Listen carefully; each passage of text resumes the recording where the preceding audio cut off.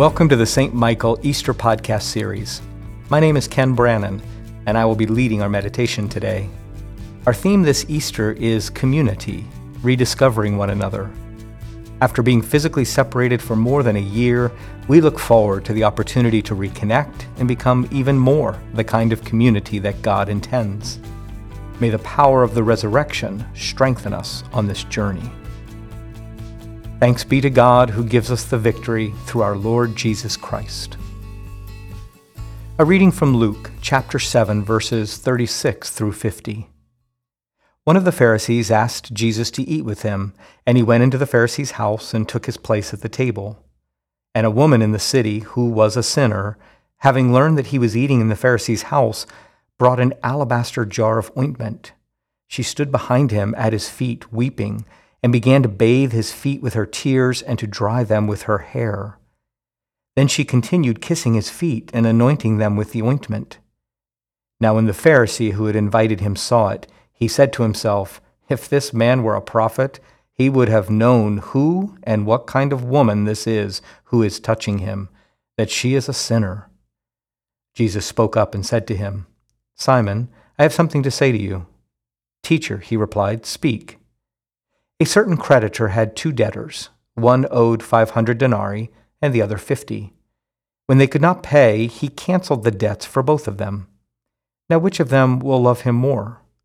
Simon answered, "I suppose the one for whom he canceled the greater debt." And Jesus said to him, "You have judged rightly." Then turning towards the woman, he said to Simon, "Do you see this woman? I entered your house. You gave me no water for my feet, but she has bathed my feet with her tears and dried them with her hair. You gave me no kiss, but from the time I came in, she has not stopped kissing my feet. You did not anoint my head with oil, but she has anointed my feet with ointment. Therefore I tell you, her sins, which were many, have been forgiven. Hence she has shown great love. But the one to whom little is forgiven loves little." Then he said to her, "Your sins are forgiven." But those who were at the table with him began to say among themselves, "Who is this who even forgives sins?" And he said to the woman, "Your faith has saved you. Go in peace." Here ends the reading. Last month, on April 25th, the Day One radio program, which features preachers from mainline denominations across the country, aired a sermon of mine on Psalm 23 entitled Sustenance, Safety, and Surplus, Hallmarks of Life in God. You may listen to that sermon, as well as an interview with me at day1.org. That's day1.org. Toward the end of Psalm 23, we hear these verses.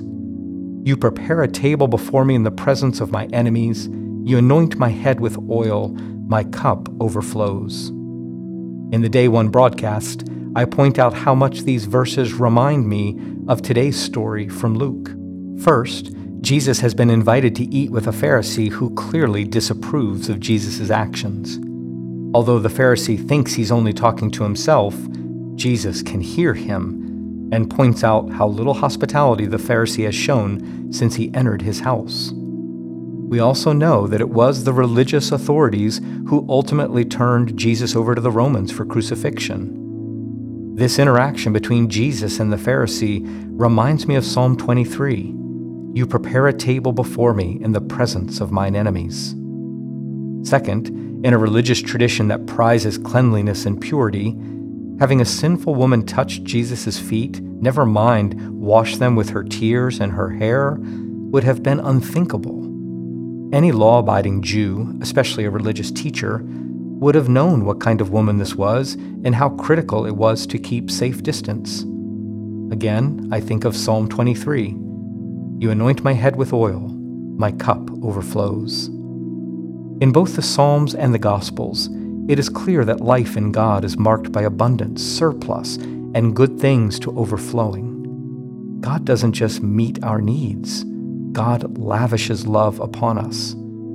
It's almost unseemly. We're not sure what to do with a God who loves us this much.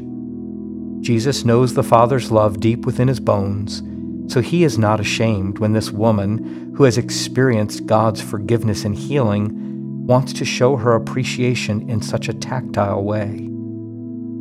For the past year, we have not been able to touch one another at all in the most basic human ways. No handshakes, no back pats, no safe church hugs.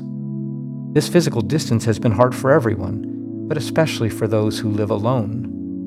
Those of us who have others living in our household may not realize how painful the last year of physical isolation has been for some. I wonder if resistance to pandemic protocols isn't because of a denial of science, but because the need for human contact is greater than the perceived risks of getting sick. As we reemerge from the pandemic and begin to gather carefully at St. Michael Church, there will be an awkward transitional phase where we will be able to gather in larger numbers, but we'll still need to be mindful of physical distance. This process is bound to be messy, as we genuinely wish to halt the spread of the virus, especially in its new forms, but also rejoice in seeing one another again, and we want to show that connection physically. I think the best thing to do in this intermediate phase is simply to be mindful of the needs of others. If someone makes it clear that they prefer to keep physical distance, bumping elbows instead of shaking hands, respect that. We don't know everyone's story. Some may not have received a vaccine yet. Some may have compromised immune systems. Some are simply introverts trying to get used to all this togetherness again. Perhaps one way to live into our baptismal covenant, respecting the dignity of every human being, is to be respectful of physical boundaries. On the other hand, some individuals have received vaccinations and they can't wait to pass the peace with a handshake or a holy hug once the bishop's directive allows it. Trust them too. You may not realize how important the act of physical touch is for them. Whatever your particular situation, remember this: God's love is abundant and it cannot be contained, as demonstrated by the woman who washed Jesus' feet with her hair. But God's love is also invitational. Each person gets to decide when to say yes to physical contact. That's why my sermon on the Day One radio program emphasized safety and surplus. Both are hallmarks of life in God. Amen. Please join me as we continue with the Lord's Prayer. Our Father, who art in heaven, hallowed be thy name. Thy kingdom come, thy will be done, on earth as it is in heaven. Give us this day our daily bread, and forgive us our trespasses, as we forgive those who trespass against us. And lead us not into temptation, but deliver us from evil. For thine is the kingdom, and the power, and the glory, forever and ever. Amen. Grant, we pray, Almighty God, that we who celebrate with awe the Paschal feast may be found worthy to attain to everlasting joys. Through Jesus Christ our Lord, who lives and reigns with you in the Holy Spirit, one God, now and forever. Amen.